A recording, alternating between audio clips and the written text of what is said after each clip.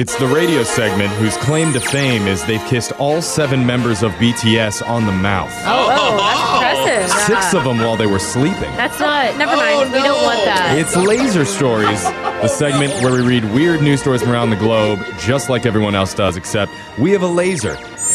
And those other scuba pigs just don't. This first laser story is out of Iowa.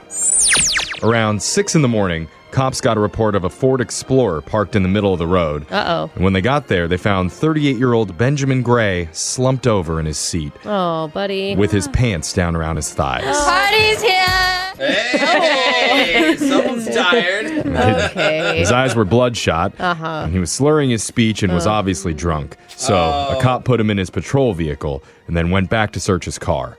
And that's when they ended up finding drugs and a glass pipe in his center console. Did I do that? Hey, we're more than drunk. It's not shocking. But then the officer went back to his patrol car and turned out Benjamin had cottonmouth. So he found an unopened can of Mountain Dew in the cop's cup holder and started drinking it. Cottonmouth is the worst. I mean, I can't blame him. I didn't know cops were riding around like Uber drivers with like refreshments I for you. know, You that's know? cool. Guess. You know who didn't like that? Oh. The cop. Yeah, interesting. So authorities tacked on an extra charge for 5th-degree theft because What? Ben drank his Mountain Oh, Dew. come Oh on. my god. Hey, you don't do the do against the law. Charge him for the extra Mountain Dew. Give me a break. This next laser story is out of Granada, Spain. A woman named Carmen found out her boyfriend was cheating on her. Uh-oh. So she broke up with him, Yeah. blocked his number, and also blocked him on social media. Yeah. This sounds all very mature so far. But the guy denied that he cheated and wanted to keep Typical. pleading his case, but he had no way to get in touch with Carmen. So he figured out an unusual workaround to contact her, and that Okay. way was through Netflix. What?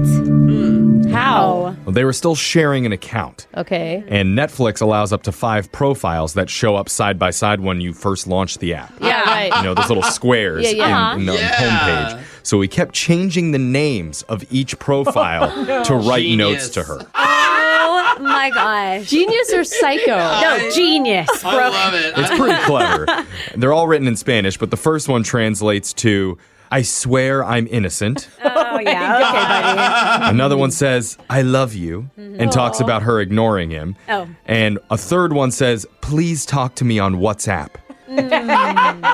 Aw. Did it work? Did she unblock him? Well, it's not clear if she ever unblocked him or Okay. contacted him, but it doesn't sound like she took him back. She didn't kick him off Netflix yet, though. No, but she's probably on his account. Yeah, you're right. True. This next laser story is out of the amazing and astounding world of art. Cool.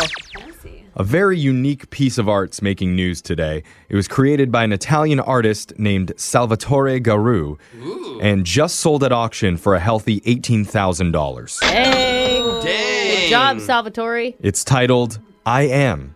And deep. here's the unique part about it. Okay. You can't see the work at all because it's officially the world's first invisible sculpture. Are you My serious? gosh, come on. So nothing actually exists? According to Salvatore, the work of art represents a void, a technically empty space that's actually occupied by the energy of the sculpture. I hate art. But the sculpture that doesn't exist. Yeah, he did zero work and goes. So- "I'd I know, like it to sell exists, this Brooke. for-" So we could say right now, if we put the right energy into the room, that sculpture is in this room right now. Yes, it could. And the Okay. sculpture has no height, Oh. no length, Yeah. and even no shape. Yeah, because it's not. Okay, anyway. It's just sculpted air. The worst part is there's a rich guy out there who's like, I want to buy it for $2 million. Well, It's 18,000. brilliant. 18 grand. No, it will resell. So how does the private buyer who purchased it store his new invisible sculpture? I bet shipping's hard. Well, the artist suggests placing the artwork in a special room, about 5 by 5 feet, in a space free from obstruction. You don't want to block it. So you want wait, a I clear am view so of over it. art. It makes no sense. The invisible Yeah. statue needs its own space. Also, special lighting and climate control are optional Yeah. since it can't be seen. Yeah. Or ruined. Can never be ruined. That's true. Yeah. The auction house who sold it does suggest hiring careful movers to deliver it to the No. desired space and pay for insurance just in case something bad happens.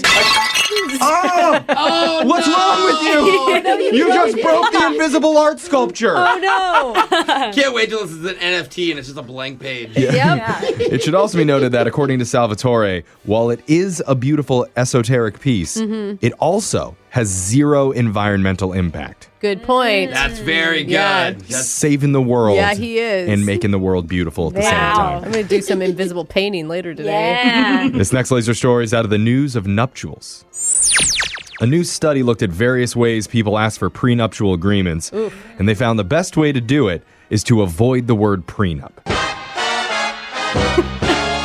So what do you ask for then? Yeah. Well, researchers at North Carolina State looked at over 500 different discussion threads and 26,000 comments on the website Reddit to see what swayed people's opinions about prenups. Okay. They found the best way to convince someone a prenup's a good idea is to use metaphors or to try to compare it to something else. Okay. Do you have an example? Well, some people were successful at getting their partners to agree by comparing it to an insurance policy. Oh, it's just insurance in case the interesting. marriage goes wrong. Quote, nobody plans on crashing their car or getting cancer or having their house burned down, but they still get health and car and home insurance.